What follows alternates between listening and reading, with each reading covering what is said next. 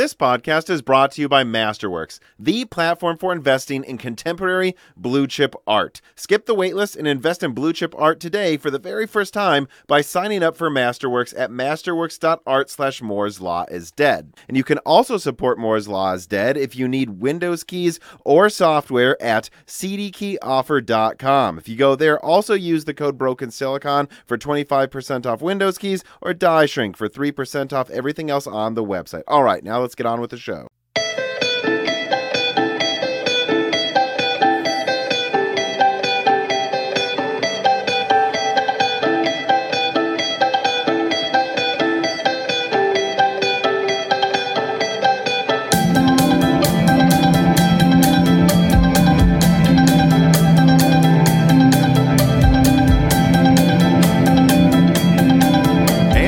Broken Silicon, a gaming hardware podcast. I am your host, Tom, and today I'm joined by someone I've been talking to for a while that I've been trying to get down into an episode. But as you can imagine, someone like this is very busy, and there's kind of a lot of back and forth and setting of ground rules before you do a recording like this. But I've got someone on today who's going to remain anonymous, and I guess I'll say this now for you, just to be safe. Despite being anonymous, despite us not going into depth on anything you didn't say was safe to talk about ahead of time, your thoughts are your own. I assume you want it to be said and not the representations of any company, including Intel. But why don't you introduce yourself? Tell us as little or as much as you want to about yourself, Mr. Anonymous Intel Engineer. All right. Yeah, like Tom introduced, I'm an engineer at Intel on the architectural design sides. There's many sides of Intel. Intel could be sort of seen as the combination of two companies, of the architectural design side and the manufacturing side. I'm working on one of the next generation server platforms here, and I've been here since end of college. I am deep into one specialty right now. In the short run, I'm preparing for a critical phase of the project, which is about to start very soon. But in the medium long run, I am thinking about moving out of my current specialty to focus on a different technical specialty and role. I feel truly blessed to be here at Intel, one of the dedicated Team Blues. But I do want to say beforehand, Intel, all three major, depending on how you look at it, all three major companies, Intel, AMD, and NVIDIA, they're all very close to my heart. I've known them since I was in middle high school, and I've sort of been following them ever since on what they're up to, what their upcoming products are. I feel very passionate about it, the semiconductor computing industry. And it's regrettable a bit that I won't be able to go into technical details. I do not want to communicate in a way where my specialty is given away, or that I say more about upcoming products that would be crossing a line. And especially after some few incidences in the last few years, I've been specifically warned that disclosing technical details about an upcoming product could result in my anywhere from my dismissal to a lawsuit. So I want to be very careful here, but I'm hoping to be as open as I can be and have a good conversation today. And Okay. Yeah. So what I would say, and it's interesting you touched on something here. I won't say which website that tends to cover lots of leaks I was talking to, which one of the heads of the website, but this person asked me, for one of your recent leaks, I guess you did put out something similar to what we did, but why don't you just post the actual schematic, the actual roadmap, the actual specifications sheet? And I was like, and I think you touched on this, I actually don't think AMD and Intel care as much if someone gets a hold of an IPC estimate early. They care much more if you have anything that can describe how they actually got to that IPC because Right. that's Yeah. the stuff that would compromise competitiveness, not Mm-hmm. AMD knowing Intel might get 20% higher IPC in a given generation.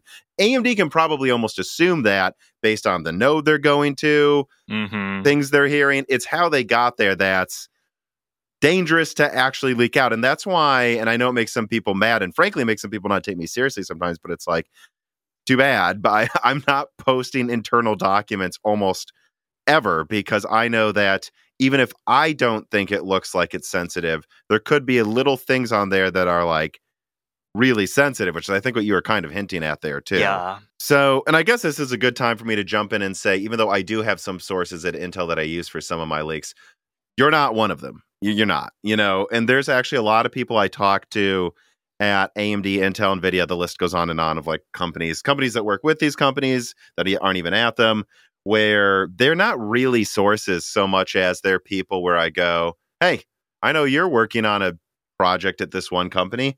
Do you think AMD has done a good job? Do you think it's hit the expectations? Like some people I talk to at Intel or AMD, it's literally just to have an informed discussion with someone who actually knows what's going on or something, not to gain information. And so I guess I just want to throw that out there that number one, you're not someone that I've used for any of my leaks. And then number two, I mostly wanted to have you on not to get secret little things out of you in a podcast today, but just to talk to someone who actually works at one of these companies because, and the dozens of people I've talked to over the past few years to like form my leaks and stuff, I think one thing that gets lost in the messaging is that you're all real people. There are tens of thousands of people working Mm-hmm. at these companies, and these are people that have a favorite restaurant, that might like cars, that like going fishing, that have a favorite vacation spot, that have a favorite TV show, that, like watching Devs.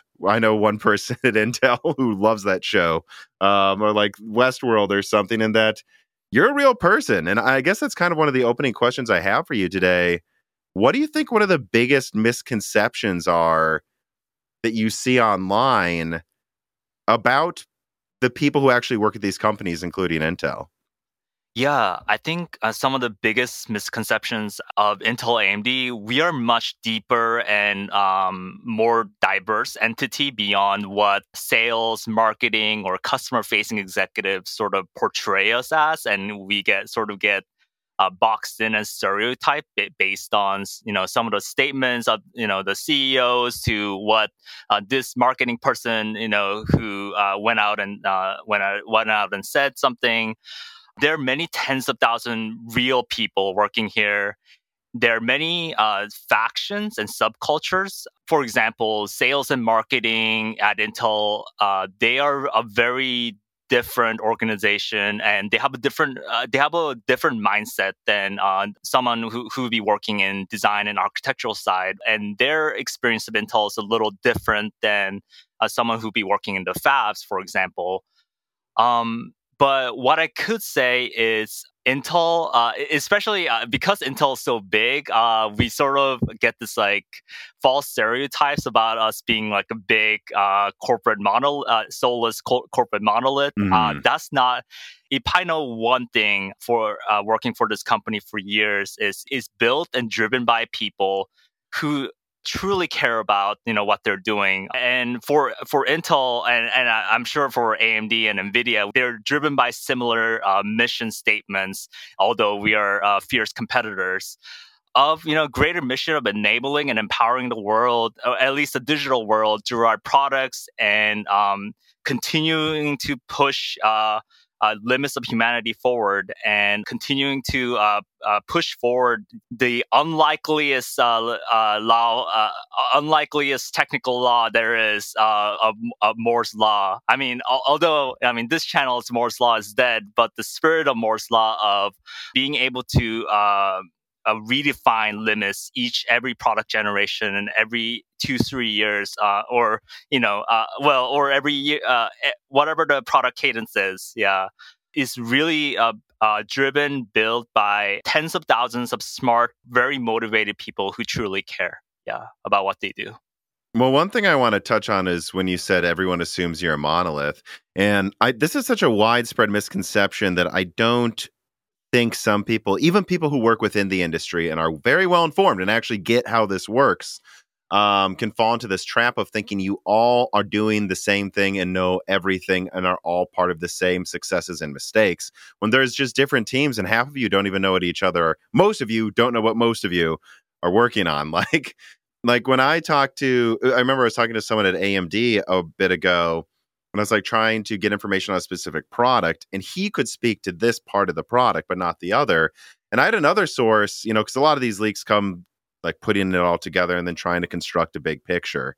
Like, it was like, well, why would he know this and not this? And I'm like, I think you just I said to this person, you fundamentally underestimate what this person at AMD cares about what other people are working on. His job is to work on this part of this server chip, and that's why he knows this part of this server chip. Why would he know anything about the IO controller if he's working on the core part? Why would he know literally anything about RDNA 3? Like, these companies, you don't know everything that's going on with every architecture, right? Like, and yeah. I think a lot of people assume that, and like that's where a lot of misconceptions come as well, at least from the stuff I work on, right? Is like, well, why did you know this and how could you not know that? And it's like, or why did this succeed and that fail? And it's like, well, these were all different teams, right? Yeah. So I guess let me ask this question. Rafa Zaya writes in and he says, hello, Tom, an anonymous guest. I'm curious if internet fanboy drama has ever had an impact on the anonymous guest's day-to-day work.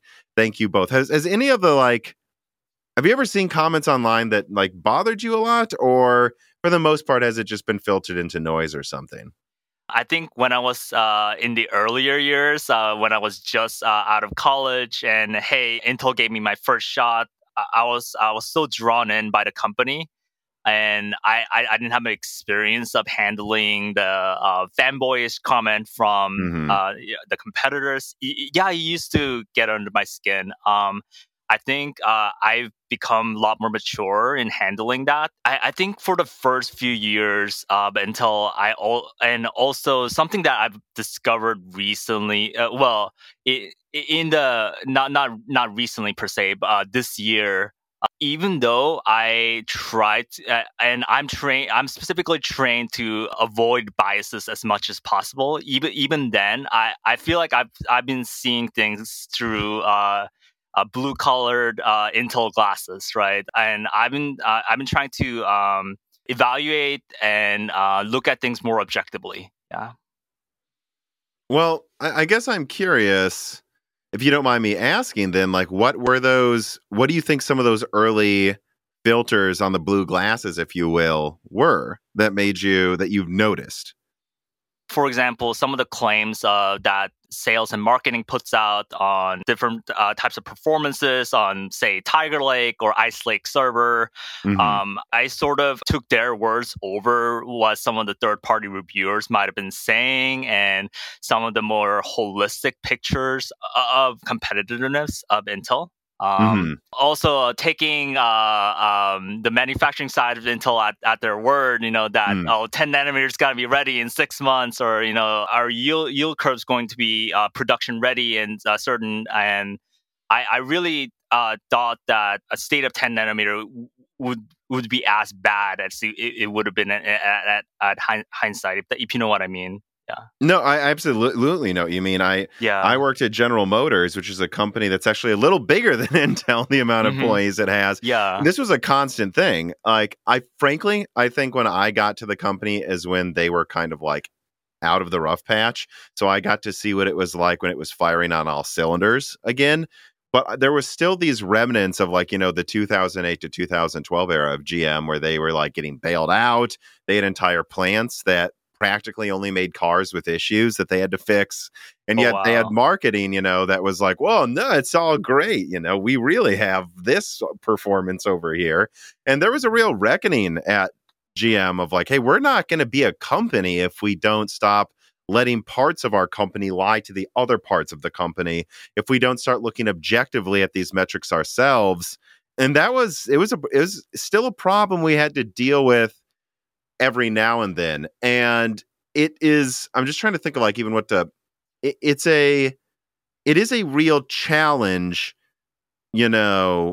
when that happens, because, why wouldn't it be true? Why would? But I think eventually what I realized, working there for a bit is, I mean, even some of our suppliers, I would talk to, which, the equivalent would be AMD talking to Global Foundries or TSMC. I'm sure there are some employees that work at AMD that feel like some of their peers at TSMC feel more like peers than some people at another division of AMD, where they're not really sure what they're doing sometimes, and it's like, I imagine that's something that Intel's just grappling with now. And that happens to any company that gets very large, frankly, is you almost become multiple companies. And then I think the challenge becomes making sure everyone's really grown into a beehive that's as big as it is and hasn't just grown into separate beehives, right?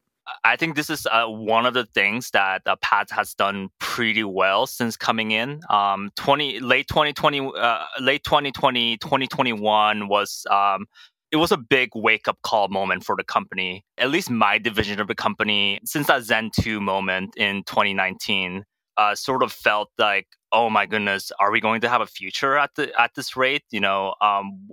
Look at how competitive they are just on the most objective benchmarks that we have for performance, and look at their roadmap, and how are we even looking to compete in the next 3-4 years, or 4 or 5 years? What is a 5-year trend line going to be? And Pat did an enormous job in bringing back raw honesty of, hey, we're a broken company. This is where we are at.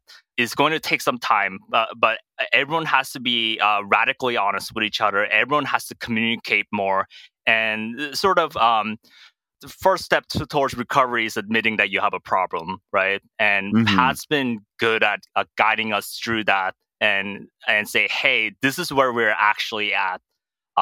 This is and if we don't execute better than we've been for at least last 5 to 10 years, we may not.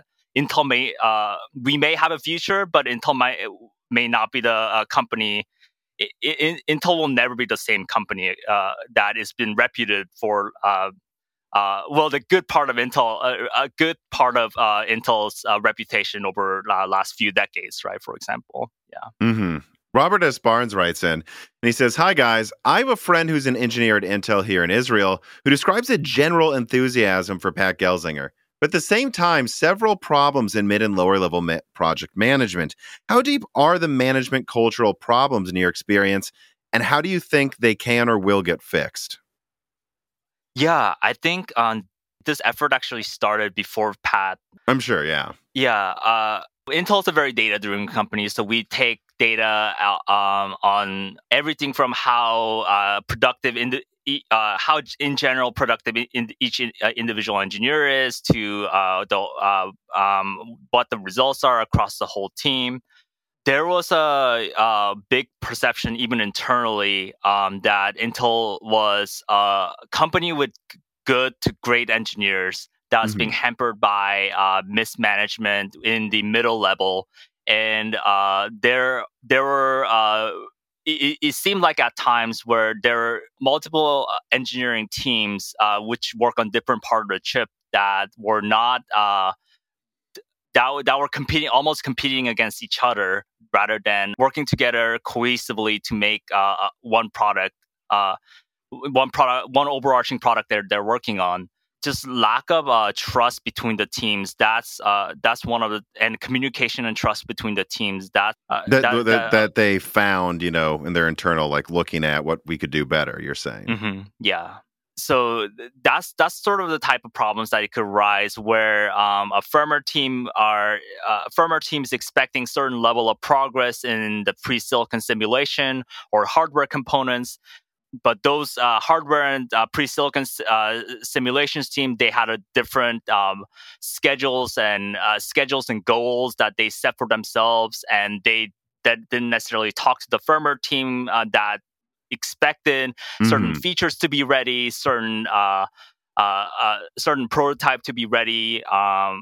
So these types of like misalignments in priorities and schedules and goals that's hurt us a lot in the past few years. That Pat and the senior management, they've been trying to address, they've been trying to really nail this down and address. And every major ingredient teams have a holistic picture of what everybody else is doing, and have the teams like open up to each other more, and be able to hold each other accountable for, hey, we need this this level of progress by this time, or and I can actually hold you to that. And those are the things that those are one of the one of the changes that I've seen just in the past 2-3 years. That's been remarkable, from what it was before. And that really does sound like a middle management thing, right? Like you might have a group of engineers who are doing a great job, their manager is managing them well, but then there's some middle manager. I mean, if you were to make like an analogy to like warfare or something, you got great squads, you got great platoons, but there's not like one general or colonel here saying, making sure all the squads are in the right place at the right time. Right. Like it doesn't matter how well they perform if at the top level they're not coordinating with each other towards one objective. Shredbird writes in, he says, "Hi, guest. How long have you been at Intel?" Well, you probably don't want to say that specifically, but have you seen many changes in management, though, during your career? And just in general, now that Pat's in charge, how crucial do you think charisma and focused leadership is to the success of the company? Yeah, I can disclose my first CEO was BK, and then I've gone through Bob Swan and now Pat Gelsinger. How about this? I don't mean any disrespect to past two guys who were CEOs. I think, but I truly feel like I can believe in Pat, and his abilities to execute on a vision and take back technical leadership and be a leading company in the semiconductor and computing industry. BK and Bob, they were especially both BK and Bob, they're similar in ways that they were optimizers. They obsessed over how much this is going to cost in terms of just minimal sort of like how can I optimize outputs per minimum amount of input that's needed to get the result. And because they're so focused on financial bean counting, both of them, and had in the crucial moments that where frankly there was just much more investment needed to be able to get to the position of technical leadership, they made decisions to not to do that, and I felt like they wasted some of the resource advantage we had on things like stock buybacks. In stock buybacks, which I read an analysis where stock buybacks don't really work over the long run. In that, in the short run, it might be able to push up the stock prices higher than it artificially higher than it could it would be. be otherwise. But over the 5-10 year period, that under the trade-offs of stock buybacks and not being able to actually invest in capital research and development, that actually ends up hurting the company much more over the long run. And Pat's very, I think, unlike BK and Bob, Pat's obsessed over taking back technical leadership. He is willing to double down. Even if it means it will put company at financial risk or have a couple of bad financial quarters in the short run, he's willing to invest that extra mile to make sure that we'll do as much as he can to make sure that Intel is a leading semiconductor computing technology company in the long run. So some of these multi tens of billions of dollars that has been putting out in new fabs and in Italy, in Ohio, in Arizona, in Oregon. Although financially speaking, it could be really risky. If socioeconomic trends don't work out, if we fail to execute on getting our way to having Intel 2018A in volume production in the future, that could collapse. That could potentially collapse. Well, not like collapse Intel, but it could put Intel in serious jeopardy, in debt or in debt and financially. But Pat is willing to take that risk. He's willing to say, hey, even though this is certainly a beating on the short run, and there's certainly quite a bit of uncertainty in the long run. He's willing to go that extra mile. He's willing to make that bet on behalf of Intel for the future. I know he's gotten into trouble for some of these, I guess, statements that have come off as arrogant, yes, like we're putting AMD in the rearview mirror and all that. Which I disagree. I respectfully disagree with. But you said you respectfully disagree that AMD is going to be in the rearview mirror moving forward, right? And I don't think by that you mean Intel's screwed, and I don't think that either. That's not what you mean by that. It's just the idea that like Intel's going 80 and AMD's going 60 miles an hour from now on. I think we agree that's not true. Reese, you said you had an investment idea? Yeah, I don't know if spatulas are exactly an investment. You should probably just look into Masterworks. Reese here isn't the best at investing, but really, who can blame her? Historically, most people, and mammals in general, are locked out of the stuff the richest people get priority access to, like blue chip art. And that's why today's piece of content is sponsored by Masterworks. Masterworks is the platform for investing in contemporary blue chip art that before recently was typically only accessible to the super wealthy. Billionaires have been quietly diversifying their portfolios with art for years. Now Masterworks allowing investors like you and me to get in on the action as well. And the good news is that it's one of the highest performing alternative assets in recent history that's proven to be a good hedge against inflation so far.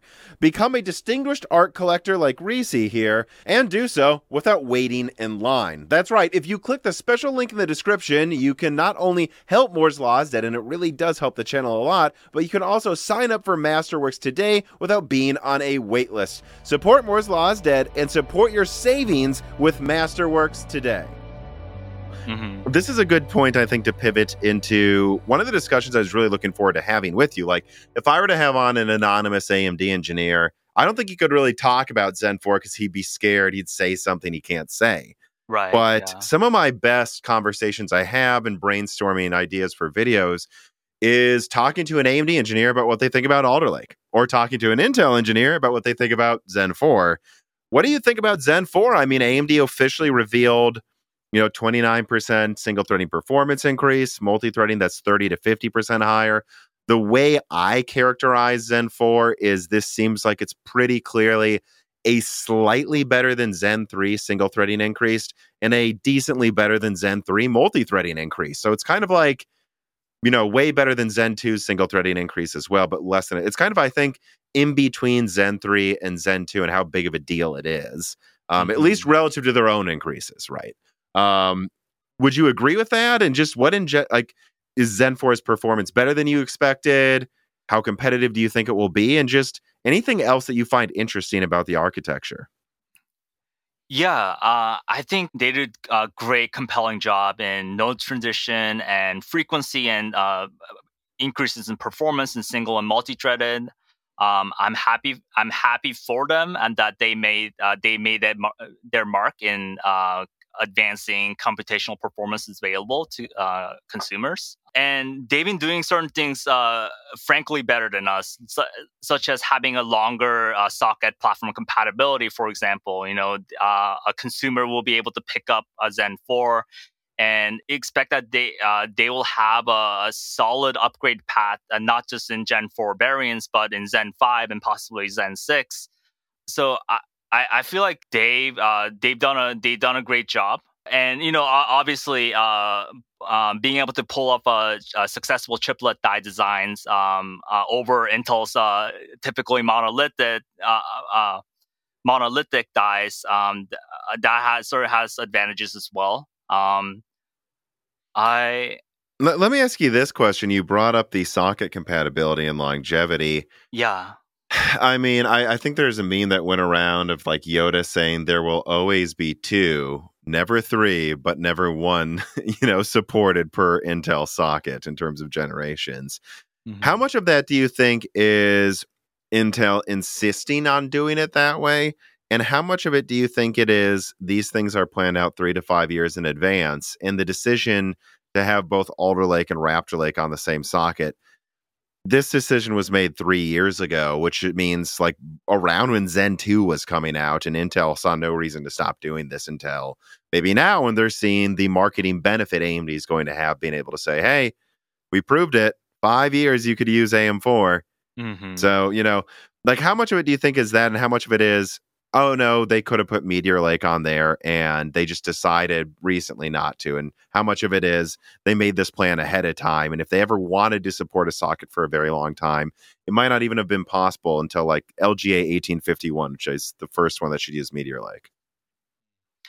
I think Intel is sort of evaluating this from what the consumers would benefit, their relationships with the consumers versus their relationship with motherboard manufacturers and OEMs. That so they're doing a complex calculus on how much market shares would we lose by making this decision versus I know our motherboard manufacturers wouldn't be happy if we had a socket compatibility for too long, because then consumers would see no need to buy a new motherboard, which would be great for the consumers, but motherboard manufacturers keep wanting to want to keep selling motherboards, right? So Intel, I think, chose to be on the side of the motherboard manufacturers for now, and bet that having longer socket compatibility doesn't mean we would necessarily lose substantial market share from that one decision. Intel's made that bet. I think AMD's made a different decision, that's saying, hey, I think this will having a very long socket compatibility. That's one of the things that could be a differentiator between Intel and us, and this will help us build a loyal fan base. One of the factors that will help in building out a loyal fan base. Yeah. So it does sound like you're saying, oh, this wasn't some like old mindset that's still just going forward because of momentum. This is a clear bet they're still making. Yeah. Yeah. Let me throw in a reader mail here that can get us back to comparing AMD and Intel. Elrisa writes in and says, hey, Tom and Anonymous, I think there has always been a larger gap with the single threading performance difference between Intel's lineup within a generation versus AMD's chiplet lineups. Since Intel has different physical dies for their lineup, shouldn't it be easier to get a good quality bit on a smaller monolithic die than the larger dies, which are reserved for i9s? Since Intel never have any i5s that can clock as high or higher than an i9, doesn't Intel intentionally build their smaller dies performance cores differently to segment them? And I like this question because this is something that I really had a bone to, to pick with this one here. Like with some of the people I saw in the Discord comments for the Moore's Law's Dead Discord, and on Twitter, especially more so on Twitter, when AMD officially unveiled Zen 4, where I saw a lot of people saying, hey, but remember, we have this one, I don't know, right, Geekbench leak for the Raptor Lake i9, and that's going to be the same performance for the i5. And I'm like, you look at history, Intel's variance in single threading performance between their i5 and i9 has been way larger than AMD's R5 and R9. Having one monolithic die means there's just a lot more variance, just because of how one monolithic die turns out in yield, how many cores can be enabled, what frequency it could be running at. So Yeah, and this is one of the advantages that I think AMD has by going on by employing a small chiplet strategy versus us. Although we are moving away from monolithic dies. Right, because there's 120 millimeters squared of 7 nanometer for the IO die in Zen 4. And there's just like 71 or something millimeters squared per CCD, which means it's going to be pretty dang good yields, right? For that. And I think, like, here's a misconception right there. Elrisa says with different dies. Well, yes, but guys, the i5 12600K is using the same die as the i9 12900K. It's 6 plus 4. So they've disabled a Gracemont cluster and 2 Golden Cove cores. And it's really the bottom percentage of yields going into those i5s. That's why they can't clock as high. Whereas with AMD, especially another thing to point out with AMD is how they're sharing the same chiplets between EPYC and Ryzen. Sometimes that means EPYC gets literally the best yields. Oh my goodness, they're so resource efficient. If I'm looking at some of the designs decisions they made, way they are able to scale like their server dies into their desktop, their server dies into their desktop products, or they. I think I just want to make a side comment here. Among the 3 major semiconductor computing companies right now at this moment, I think AMD is just making the most per either is per die or per watt, making most efficient decisions. Whereas I think Intel and NVIDIA, they are Intel and NVIDIA, they're way more driven by having having the performance lead in their top products that they released, and some of the mid-range products they're is more of an afterthought, than at least compared to what AMD is doing. And it's interesting to like look at the differences in boost, because I think what you would see too, I'm actually looking at boost clocks between some CPUs right now to like, I think what you see is AMD's probably, I suspect, we'll see, it could be wrong, 7600X will have a boost clock difference that's kind of similar to what you'll see between the R5 and the R9, comparable to Intel's i5 to i9. But I think the i5 boost clock to the very peak is going to be a little more fleeting. And the reason AMD can get away with this is sharing EPYC with Ryzen means sometimes EPYC just gets the best yields, oftentimes, but there are different types of yields. So they may give EPYC the yields that use the least amount of voltage, but only hit 4.5 gigahertz. That's fine for EPYC. Whereas they might be able to take some of the worst yields, but hey, these worst yields can still, under 100 watts, hit 5.3 gigahertz or higher. And that's why the 7600X can boost so high or something, right? Relatively speaking. And being able to mix and match between Threadripper, EPYC, Ryzen, soon Dragon Range, like it's like they can literally take the perfect voltage and top clock speed binning and then use it for that design. Whereas with Intel, they're using one die only for consumer. They're not sharing this with server. So there's a little less variance in how perfectly they can target a specific use case. So I think that's why you see the bigger variance in single threading performance between i5s and i9s. But to be fair, there is a somewhat similar variance with AMD. And sometimes it's artificial, but I don't think it is. I think they really are just worse yields. I don't think it's as artificial as people think. In my experience, most of my i7s have boosted higher than my i5s I've tested next to each other. It's similar voltage. So I guess I'm trying to think of anything else to add to this here. But I mean, I guess I want to start getting into this question. So Trogdor writes in, "Hi, Tom, an Intel engineer. One thing that really impressed me with the Zen 4 reveal was how area efficient the Zen 4 cores are compared to Alder Lake. Well, there was a lot of effort put into making the little cores. Why does it seem like the big cores are more area efficient, is less for priority? Are there certain IP blocks and instruction sets that Intel is just stubborn about? When AMD's little cores hit the market, will it make Intel's big little approach look silly? Thank you both for all your hard work. I can't wait for the next few gens of CPUs from both companies. And I would just throw in here just for context, like, for example, a Gracemont core is about a fourth the size of a Golden Cove core, but a Zen 4 core, a full Zen 4 core with hyperthreading is about half the size of a Golden Cove core. So it's just two Gracemont cores. So it does make you call into question how efficient it is and how much, because I've seen people make this argument, like, are the little cores just there because that's the only way to scale performance without being limited by how many cores you can fit in a die at Intel? Yeah, I think position that Intel was coming from with Alder Lake was we're so focused on taking back that single-threaded leadership at almost not at all costs, because every design is a trade-off, but we're more optimized on these big Golden Cove cores, outperforming Zen 3 in single-threaded. So.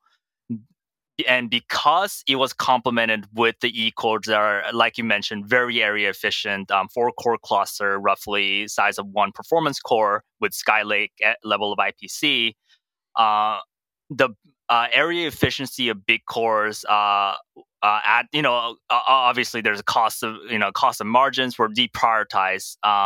We had a mindset that, okay, we're gonna have these really big Golden Cove cores take back the single to 4, 6, 8 threaded leadership, and for the any like background workloads or overall multi-threaded leadership, we'll just throw in a bunch of these very area efficient E cores to complement that, so that we're in a positions where we could have leadership on both single-threaded and overall multi-threaded. So, so I know the design decision Golden Cove, it was certainly a sacrificing area. They were just obsessed with having that single-threaded leadership over Zen 3. Yeah. Do you think, are you specifically at least, and do you think a lot of people at Intel are surprised by how small Zen 4's cores are, or are they bigger than you expected, right? Because I think the overall CCD is the same size of Zen 2, which I think it's hard to say if that's bigger or smaller than people would have expected. I guess it brings another Zen 3 IPC, well, not IPC, Zen 3 single-threaded increase. So I guess it is pretty efficient. What do you think? Like, is Zen 4 efficient with its 5-nanometer space? Is it bigger or smaller than you expected? I actually have to do more background work and analysis on this for me to really answer this. Yeah, honestly. How impressive you think it is, you mean? Yeah. Yeah. Well, so let me pivot to this thing, because this is a discussion I really can't even have with a lot of people. They have to be a very specific type of person to have this discussion. Looking back on what the Ryzen progression is look like, and I sent you this ahead of time, right? Like, Zen Plus brought a 3 to 7% single threading / multi-threading increase over Zen 1. Then Zen 2 brought like a 15% increase in single threading, but 110% increase in multi-threading. Yeah. Then Zen 3 brought only a 10% increase in multi-threading, but a 25% increase in single threading. And now you can kind of see this leapfrogging back and forth since Zen 2. Now Zen 4, 29% increase in single threading, but a 30 to 50% increase in multi-threading. So kind of still, Zen 4 is almost like a both situation, if you're being honest, but it still seems to focus on single threading pretty hard. From what I'm hearing, the way I'd put it this way, but I don't want to like leak a bunch of stuff yet, but like Zen 5, I think we can expect another 10 to 30% increase in single threading, but a 50 to 100% increase in multi-threading. So like more of a Zen 2-ish focus on multi-threading next time around. What do you think the focus should be on Zen 6? Because the AMD perspective, I think Intel's its own can of worms because of like the chiplet tile platforms you guys are moving to. So I'll leave that for its own discussion. But with Zen, it's easy to look at. They focus on both every time, but it usually seems to be a primary focus on single threading, then multi, then single, then multi.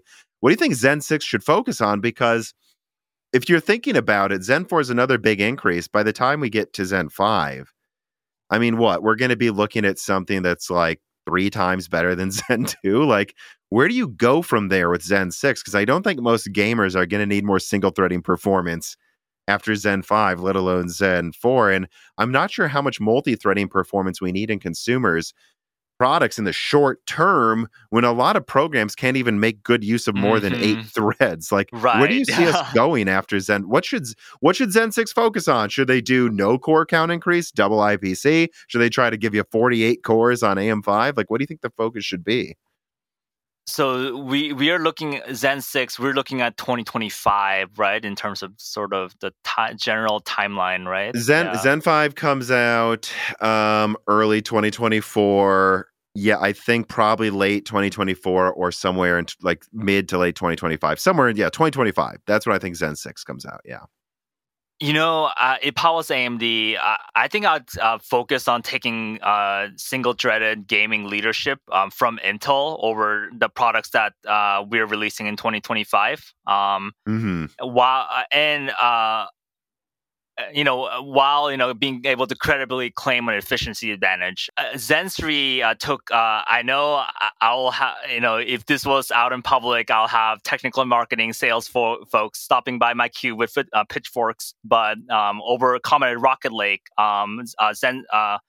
That being able to take back single-threaded leadership in client, and I think that's the most important battle in context, even still. And I in the near future, in 2025-ish from now, I think having that leadership in the first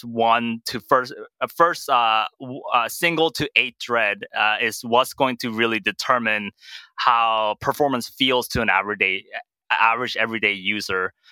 I don't know if adding beyond, say, 24 cores or even 16, let's be honest. Yeah, even 16 cores, 32 threads. I don't know.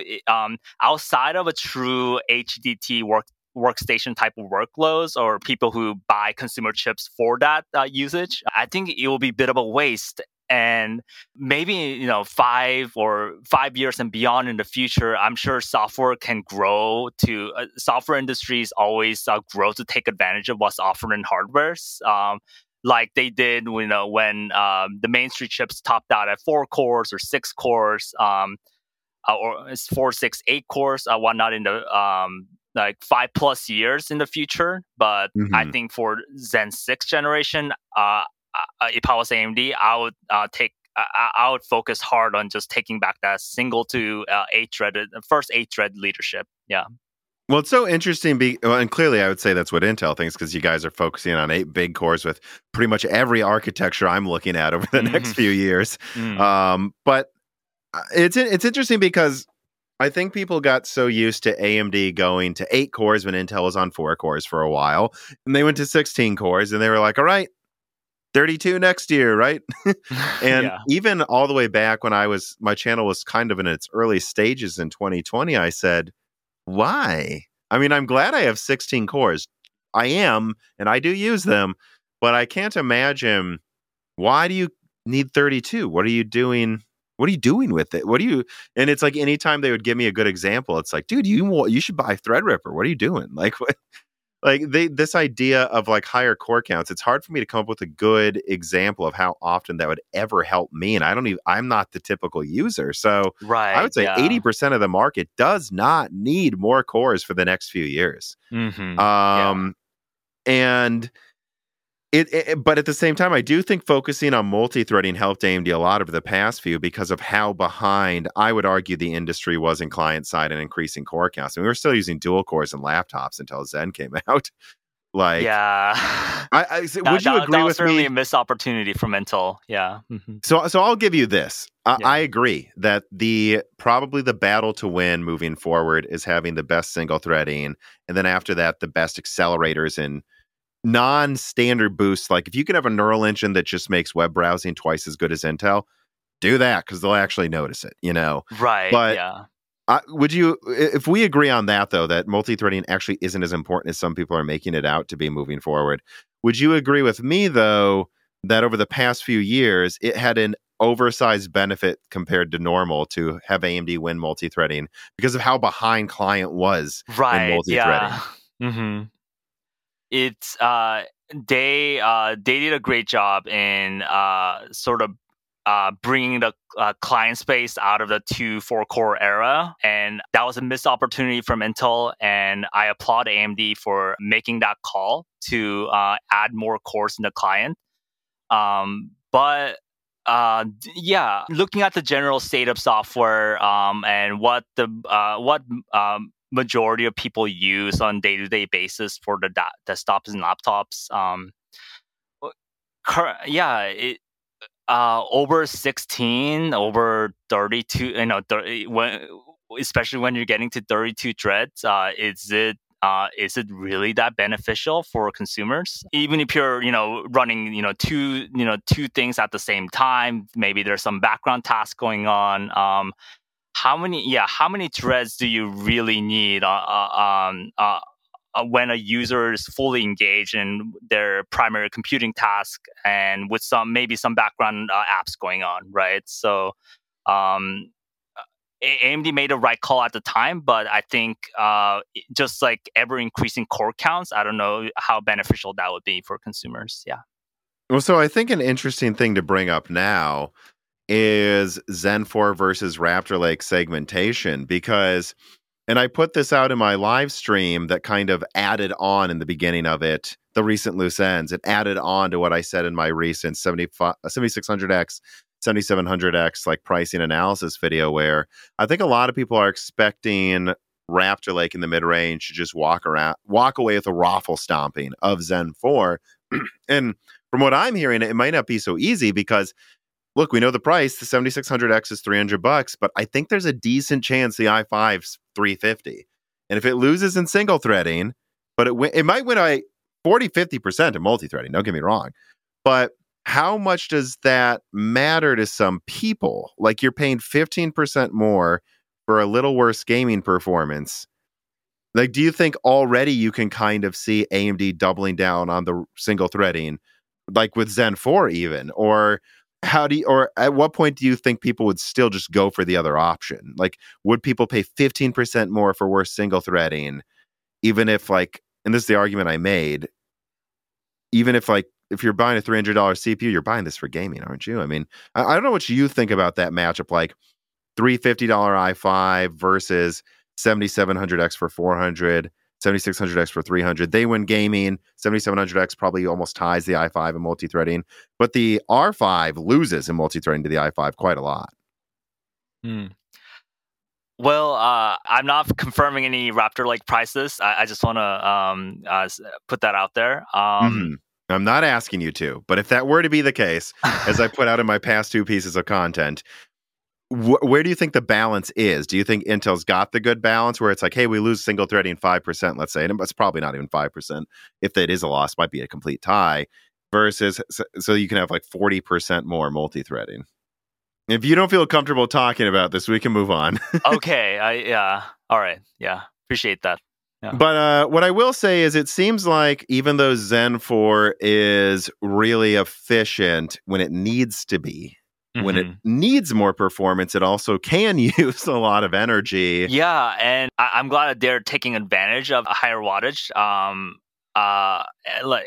When they need to boost up to 170, 230 watts, they can do that to match Raptor Lake in the top end, mid to top end. And you think that's a good thing, right? Yeah, that's what you're saying. I think so. Yeah, and it's interesting because I was helping a friend plan out his build. Because he's got a Broadwell E. Actually, he's got a Broadwell E engineering sample he got from eBay in 2016. He's got a 10 core he got for $240, which, hey, what a steal for that time period. Yeah. But he's still using it, and it only boosts to 3 gigahertz on all 10 cores. He's got hyper-threading disabled to maximize boost and minimize security issues. And he is like desperate to get on Zen 4 or something. And he was talking to me how he wants to do like this ITX build, and like and I was advising him a case that was like 10%, 10% bigger than his case that could fit a full micro ATX and 2 graphics cards, even though we're not going to do that anymore probably. But it still means more space because the argument I made to him is, I think you want to leave a little extra room in your case moving forward for better cooling, because I don't think this is going away anytime soon. And I guess what I'm getting to is, I think the era of like 65 to 100 watt consumer CPUs on desktop is kind of gone. And the argument I made to him is, basically, if you're going to spend extra to get some weird Asus ITX motherboard for a Zen 4 processor and then compromise cooling, you're basically gambling, oh, well, I'll never need to make anything bigger than this. And I said, I think it's much more likely Zen 5 and Meteor Lake and Arrow Lake on desktop, not on laptop, but on desktop, use even more energy than now, because there's competition. And when there's competition, people will pay a lot more for the final 20% performance. That means power consumption's going up. Would you agree that's just a constant? Like, we're going up. We're going to 200 watts next, probably. And it's just going to be what it is, because I make the argument, the only reason we had like 77 watt Ivy Bridge CPUs is because Intel didn't have any competition. Right. As there's more competition, both companies, I think, are going to be take advantage of, even if they have fundamentally very performance per watt efficient designs, as both companies are just continuously competing for the top end, they are going to use as much wattage as the rest of the sort of the OEMs and the industries and the consumers are willing to let them get away with. Because having that top performance over your competitor is just so important in the whole picture of like who is going to walk away with the most market share, right? So, yeah. All right, so I want to start pivoting to some other questions here.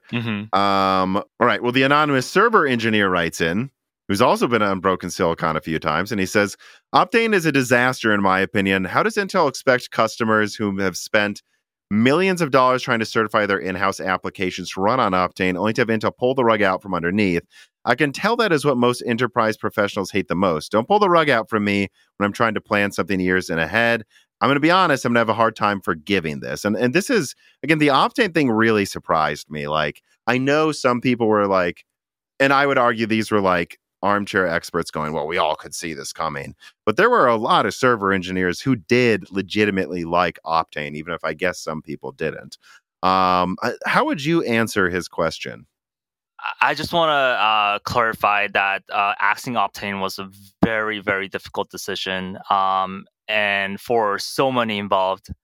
And I know for a fact that Intel lost quite a bit of sort of repertoire credibility by choosing to axe Optane to focus on these very core, the XPU plus FPGAs and other server platform peripherals. Some of these workloads that I personally saw accelerated by having Optane fully decked out Optane memory on a server platform. It certainly showed so much promise, and I'm personally disheartened that Optane was axed.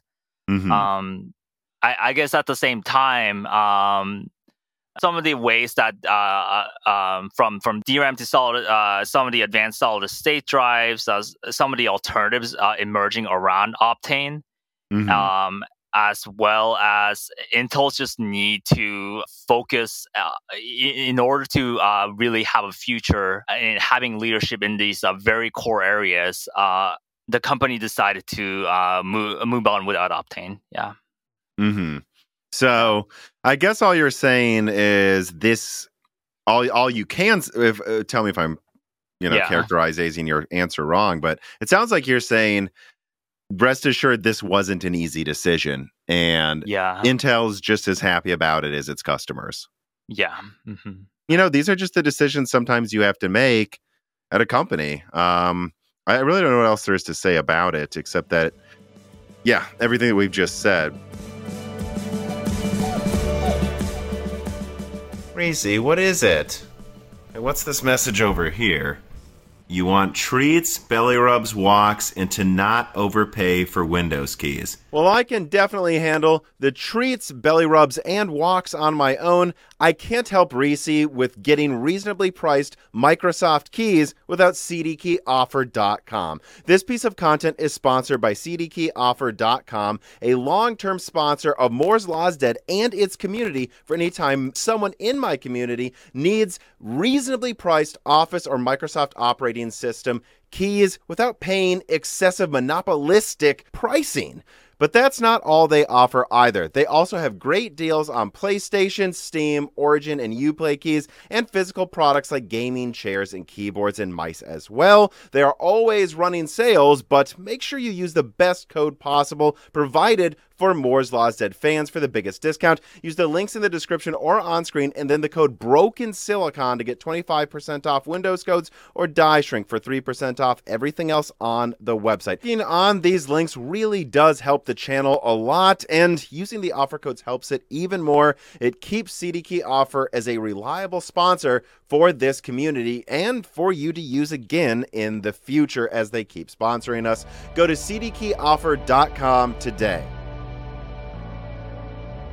But I do want to move on then to Sapphire Rapids for a bit here, because there are a lot of people with questions about Sapphire Rapids. Okay. And I know I don't know if you've already said it, but didn't you want to say something first before I start getting into the reader mails about it? Yeah. My fellow engineers and employees working on Sapphire Rapids, if you're listening, I just want to first tell you that we've been whole company's been looking up to you guys. We've been inspired by your tenacity and dedication in midst of just mountain of monumental challenges that we had on Sapphire Rapids. And I know it must not have been easy when Pat is calling you out in front of the company as unacceptable, or some of the other actions and things that's been taken. I just want to say we're not ashamed. We're proud. We're proud of what you guys been what you guys been able to do in spite of the challenges. And you guys are almost there. Just give it one last push. Every time I get that email, high level email going out on Sapphire Rapids, which milestone you guys are at, it's not just executives commenting on those email threads. It's everyday engineers being proud of what you guys been able to achieve as well. So yeah. Mm-hmm. And I mean, just one of my questions was, though, I mean, I don't know how much you can talk about it. I think you said you could actually. Like, what is going on with Sapphire Rapids? Because I expected it to be out a year ago, frankly. At least I expected it to be out at the end of last year, if I remember correctly. It's already hard for me to remember. It was supposed to be a 1-2 punch along with Alder Lake, but we missed that second piece. At a high level, what happened with Sapphire Rapids was, well, for context, in the Skylake and Ice Lake past server programs, we made a lot of customers, high priority customers, upset over the level of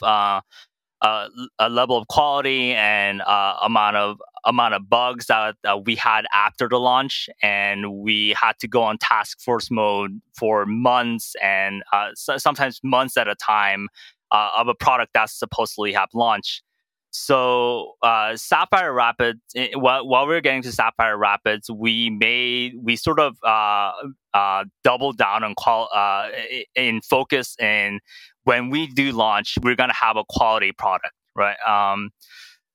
So that's the context that Sapphire Rapids was coming from, and what ended up happening was it was a mix of Intel being really ambitious on Sapphire Rapids. It's the first to get to DDR5 CXL accelerators on AI, new architecture with new transistor node, and Intel's first design on servers moving away from monolithic dies and utilizing EMIBs and 4 dies fused together. And it could be described as a moonshot project. And I was going to bring that up, right? It seems like a lot of this is moonshot stuff over, when things get delayed, right? Mm-hmm. Yeah, and so there are a lot of just fundamental engineering challenges, and and the two factors that also contributed to Sapphire Rapids way it is there were too many incomplete some of the specifications that were defined as features at the big early phase of the projects were inadequate across. Inadequate, and there's that classic problems of engineering teams not collaborating with each other well, and they meant one thing but suboptimally defined specifications, and combine that with there's a lot of there's a lack of adequate pre-silicon level of coverage. So, and once you're having an actual silicon to start working on, you're already on the second half of the project, right?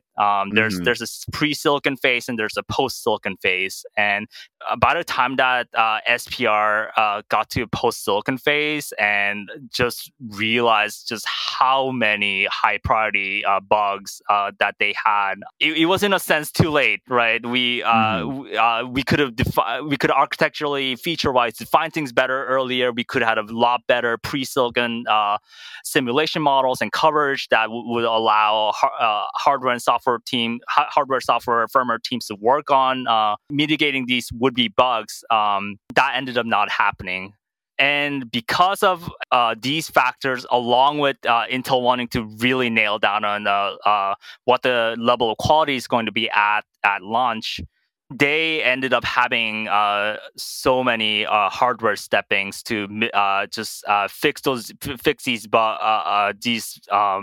mountains of high priority bugs over multiple steppings. And to make matters worse, as we are about to really launch earlier this year and we already started shipping SPR at that point, there was a critical security bug that we could have mitigated with firmware, but we decided because of how big it was not the right thing to do. So we added another stepping on top of that, right? Of so many steppings that we had to work through backlog of high priority bugs. We added another stepping to fix critical security bug that we found as we are just in the final validation phases. So it kind of sounds like it's like a perfect storm. Like we've talked about cohesiveness, communication issues at Intel. Okay, but then on top of that, we're also talking about a moonshot design. So like it's a synergy then between what issues could pop up and how many could be possible because of how ambitious the design is, right? Yeah.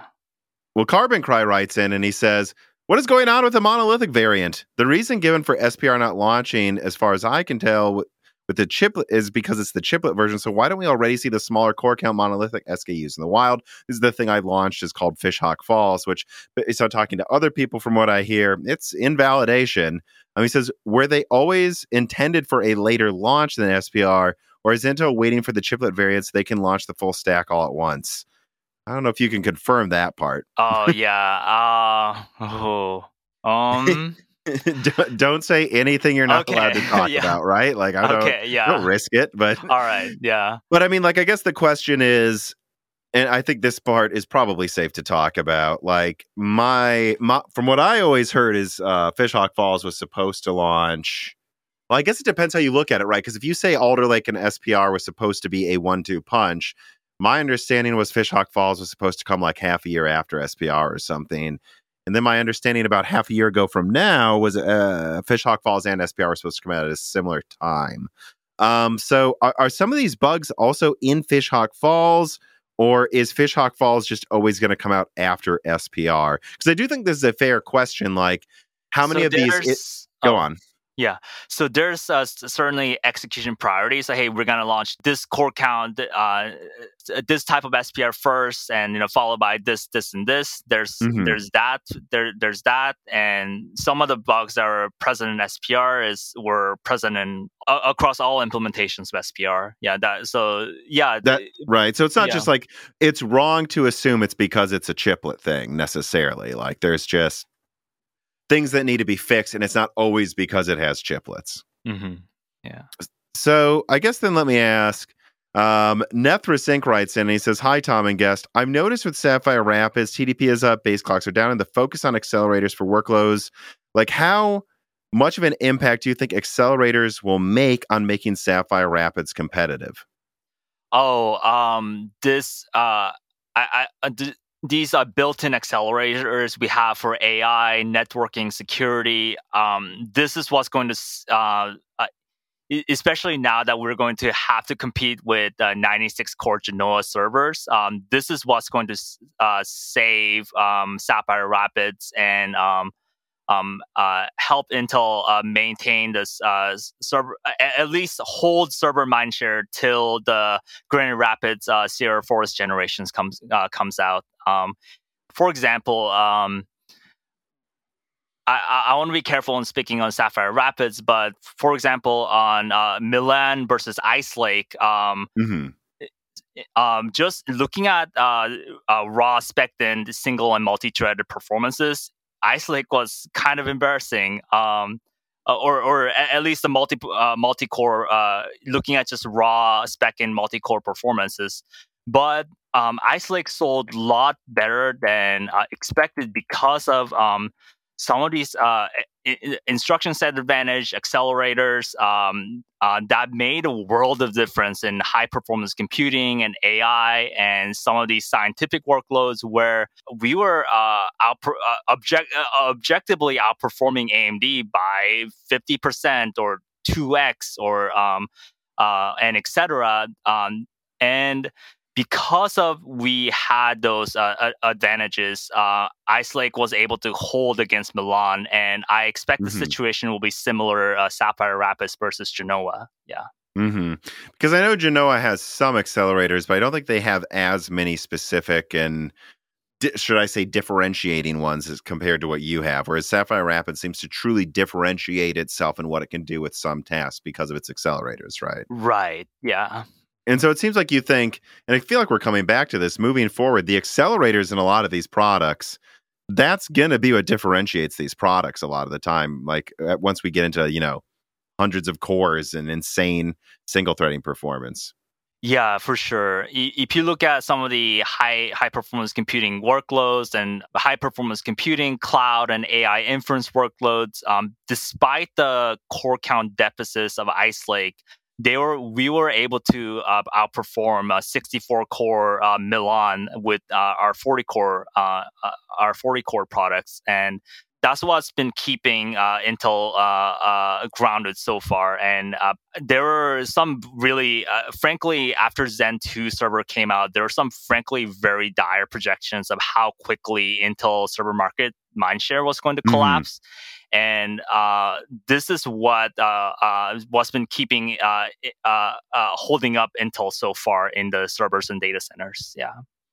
Well, I know your time is limited. So on that note, though, of like unique advantages Intel has, I want to kind of skip over some of the Alchemist and Xe stuff, which frankly, I'm kind of tired of talking about personally. Okay. Yeah. So if there's one thing to cut in our discussion due to time, it's going to be Intel graphics. But I'd like to talk about Intel mobile SoCs. And I've got two final questions here. One, I'm just going to read both, and I want to launch into as much time as we can have to talk about Intel's possible advantages in mobile. So Kenahoon25 writes in, he says, "Hey, Tom and guest, I remember the last Die Shrink with Tom and Carbon Cry that they discussed Intel improving graphics on Meteor Lake and Arrow Lake CPUs as new nodes and architectures become available. Is this a potential secret sauce they can use to improve competitiveness, to differentiate your tile system versus Intel's chiplet system? Is there any other secret sauces coming for Intel for improved CPU performance that you can talk about?" AMD is able to just stack 3D cache on their CPUs every gen after they release. And it sometimes just feels unfair. Like Intel catches up and then AMD just throws another 15% on top a few months later. Thanks for all that you do. And then also I'm going to throw in here, Gwen Farron writes in, is there an air of confidence and or cockiness around the future battles of Zen 5 versus Meteor Lake and Arrow Lake? Or are things hairy in the design lab? And again, thanks for what you do. Also, Tom, give Reese some scritches for me, please.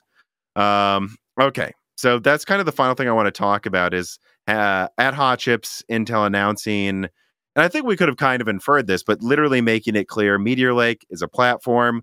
As new nodes come available, they could die shrink Meteor Lake, bring in new cores, bring in a Battle Mage tile if it's ready early, bring in Lion Cove tiles from Arrow Lake if that's ready before the rest of Arrow Lake's ready. Is there a feeling of a lot of confidence around this, or is this a major advantage you think you're going to have against Zen 5? And just, I don't know, anything else you can really discuss regarding this strategy, because it is interesting. Yeah, I think being able to mix and match different types of tiles that are that would be ready at that time, it will basically intercept tiles per each upcoming generation of products. That could be a major advantage if we are able to intercept the right generation of tiles at the right time. But it also one of the challenges that Intel had in their execution was of major products was, hey, we have CPU tiles completely ready, but we don't have the IO tile or IO tile completely ready yet, or the GPU tile or GPU part of the chip. So this is both a major advantage if we're able to intercept the right kind of tile at the right time, and also a mitigation strategy if one of the major components of a chip falls behind. We are able to still launch the product on time with the current or past generation tile. Yeah, so. And it's interesting because I guess with Sapphire Rapids, there was nothing before it to pull up, right? Sapphire Rapids is the first one. So if stuff goes wrong, the whole thing's delayed. But you're saying moving maybe to Emerald Rapids and then Granite Rapids and Diamond Rapids. Like, what now that you'll have a base, maybe this can allow other architectures to mitigate half of the bugs if they're coming from one of the tiles and just pull up a generation. Mitigate, right, and pull up some new generation early, and that and so that's probably going to be something that benefits a lot of upcoming Intel products then, right? Yes, yeah. And I guess one of my final questions then is, I mean, all these issues with Sapphire Rapids you talked about, and I can kind of guess what the answer is going to be, but still I have to ask it, like, do you believe enough lessons learned have sufficiently been generated from what's gone on with Sapphire Rapids to mitigate this happening? Because a big problem I have when I talk to some people in server is they're like, okay, well, Sapphire Rapids is coming out now, I don't know, basically an entire year late, if not more. Can we really be so sure Emerald Rapids is going to be a 1-2 punch? Because everyone's assuming Emerald Rapids is going to not come out until the end of like 2024 or 2025 now. Or not everyone, but some people, just because. And I think you can understand, right? Like, they're like, well, Sapphire Rapids. I can understand, that line of thought. One of the things that I really see as an encouraging signs of the company ways the company is changing is they're learning their mistakes very quickly, and they make a full analysis of what went wrong. They do all sorts of they take all sorts of metrics, and they are able to have mitigation strategies put in place for future upcoming products. So I can say some of the challenges that we had on Sapphire Rapids, we almost do not have it at all in the future upcoming server programs, for example. Although, I mean, I'm saying that now. I don't know what because some of these projects, right? You have to go. You have to see where things stand at a certain milestone, right? Like when the chip starts coming back from the fab, what does it really look like, right? So, but in all sort of measurable indicators now of where how SPR looked versus how Grand Rapids and Emerald Rapids is looking at a similar place in the timeline. It's just looking a world of difference better. Yeah, I could say that. Yeah. Well, that's good to hear, because, and just to be clear, and it's so, man, people have short memories. Like, I remember when Zen 1 came out, and then Zen Plus, and then Zen 2, and I remember there were comments on like Tom's Hardware's forums, Tech Power Up, WCCF Tech comment sections, where people were just like, yeah, well, maybe AMD has Zen 2, but it's, we all saw what happened after Phenom, it just fell apart, and like, why? Yeah, I think people had a hard time believing that once AMD got it together, they had it together.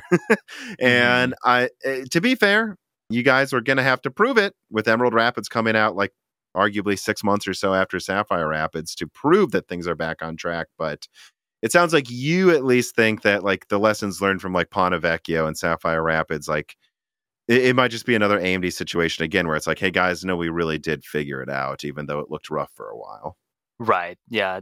And I hope to speaking this from an objective perspective and not just hopeful Intel engineer perspective. I am seeing hard data per where the project is at this milestone. How does it look compared to SPR? Yeah.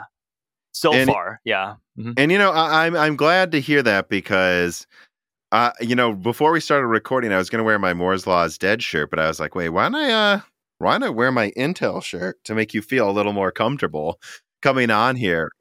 And it's I want you guys. I anytime people ask like, what are you hoping? It's like, dude, honestly, what I'm hoping is everything we talk about comes out early with double the performance expected. I want Intel to succeed as much as possible because that can only benefit us. And it's like so many things around my house. Like I have tons of Intel stuff. I want Intel to succeed. And I would just hope that I would just hope that everyone knows that's true. And that I really hope everybody is rooting for it too. I mean, I know I can be harsh to some of these companies sometimes, but it's not because I want Intel or anyone to fail. The opposite of hate is indifference. It's because I care, and I really do want you guys to succeed. Yeah, appreciate you saying that. Yeah. Well, I wouldn't have an Intel shirt, unless I liked you guys at least a little. Sure. But I know you got to get going. I know you've given me as much time as you could. I really want to thank you for coming on. Any final words? Any last things you want to say? I just want to know if you have any feedbacks of how I could improve next time. This was my very first time doing something like this, so I sometimes the words didn't come out in the right moment, the right way. So yeah, I don't know. What do you think? The best advice I could give is just if you come back on, which it sounds like you'd be willing to, just have a beer and relax. Okay, all right. It'll be fine. We're not here to. It does not benefit me to make any of my guests have a bad time. So, right, okay. If there's any problems, you'll know, and we'll cut something. Half of the time I've had, not half of the time, but there has been times, rarely, where a guest will say, "Hey, I thought this part of the conversation could have been improved," and it's like, we already edited it. You need to tell me, I'm on your side because the better conversation benefits me, and a good conversation isn't one where I'm just making a guest uncomfortable. That doesn't benefit me. Gotcha. Yeah. So I think you've done fine would be the final thing. But all right, appreciate that. Yeah. All right, but otherwise, I just say to everyone listening, make sure you're subscribed to the Moore's Law is Dead YouTube channel. Ring the bell button, subscribe to the Patreon where you'll get access to podcasts like this early and ad-free. You can ask guests like anonymous Intel guest questions, and give us a review on Apple Podcasts. If you enjoyed it, that really helps us a lot as well. Tell your friends about us. And otherwise, thank you to everybody for listening. Have a good one. This podcast was brought to you by the YouTube channel and website Moore's Law is Dead. Moore's Law is Dead and Broken Silicon are trademarks of their creator, Tom. That guy is me, and I am indeed the creator, editor, writer, and showrunner of Moore's Law is Dead podcasts, videos, articles, and other media. However, I don't do this alone. Moore's Law is Dead is a team with Broken Silicon co-hosted by my brother, Dan, audio editing by Gerard Cortez, and special assistance by Carbon Cry. Find all of our information, including the information of sponsors you can support, at www.mooreslawsdead.com. If you would like to send fan mail or hardware to us, please mail parcels to Moore's Law is Dead at P.O. Box 60632 in Nashville, Tennessee, zip code 37206. And speaking of fans, patrons are what makes Moore's Law is Dead content possible. The aging business model of spamming ads all over the content is dying. The future of media will be built on fans paying for the content they actually want to exist. And so if you have the extra money, but only if you do, please consider supporting us. For just $2 a month, you get access to the exclusive podcast Die Shrink, voting on subjects of future podcast episodes, the ability to have your questions read aloud on Broken Silicon, Die Shrink, and Loose Ends, and of course, access to the Moore's Law is Dead Discord full of like-minded people who would love to meet you and talk to you about computer hardware. I am one of them. Additionally, higher tiers get access to ad-free episodes of Broken Silicon, the entire back catalog of Flyover States podcasts and other projects Moore's Law is Dead has done, and thanks in the credits of videos and other perks as well. And hey, if you can't afford to support us, please do share Moore's Law is Dead videos and podcasts with friends and family on social media, Reddit, and forums. And give Broken Silicon a 5-star review on Apple Podcast or your preferred podcast app. All of this really does help so much. And if you'd like to advertise on the podcast, hire Tom for consulting, or are a person of interest who would like to be a guest, please reach out to the email address mlhbdead@gmail.com. But as I said, this podcast would not be possible without its patrons supporting it, and so now it is time to give a personal thanks to the greatest of the fans. The following supporters are at the 10 gigahertz or higher producer levels: Brad Medlin, Drita Full, AV, Anthony Greffa, Greg Pataki, Muhammad Akwari, Brett Jones, Aaron Close, Little Germany, Jan Rauner, Daniel Hyde, Shredbird, Brian Riggleman, Dr. Foreman, Sam Miller, Deke, Thomas Rupp, The Mechanical Philosopher, Terrence Herod, SNES Chalmers, Tom Bailey, Greg T. Wanchik, Andrew S., Frank Zielinski, Daniel D., MJB1, Eric Jackson, Justice Brendan, Sammy Good, Valko Malev, The Boss Haas, Nicholas Buckner, Spamtum G. Spamtum, Jonathan, Lord Starscream, General Drips, Blake, Franco Frederic, Matthew Lazier, Jensen Wang, Nathan Mose, Aziris, Gregory S. Acker, Dominique Koch, Jake Dude 23, Jake Martin, Cameron, Christian Lovoy,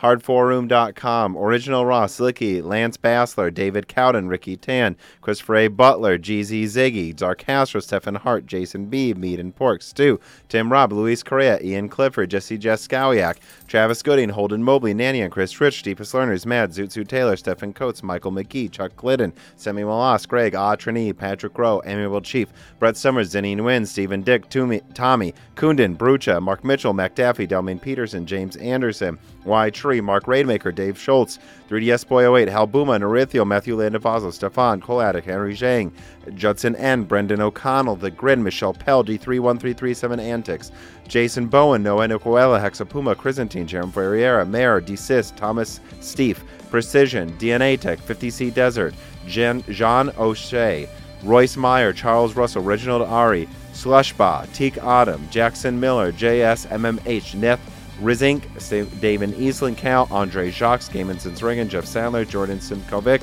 Loophole 35, Winstar Joker, James I. Radner, Corey Leonard, Niam Lima, John Shin, Justin Bussell, Kelfin, Austin Haggerty, Roger Davies, Shea, Julian Laked, Corey Chappelle, Evan Dingle, C2, Timothy Beldridge, Samuel Park, Radiant Technologies Group, and thank you to Sahara for the music.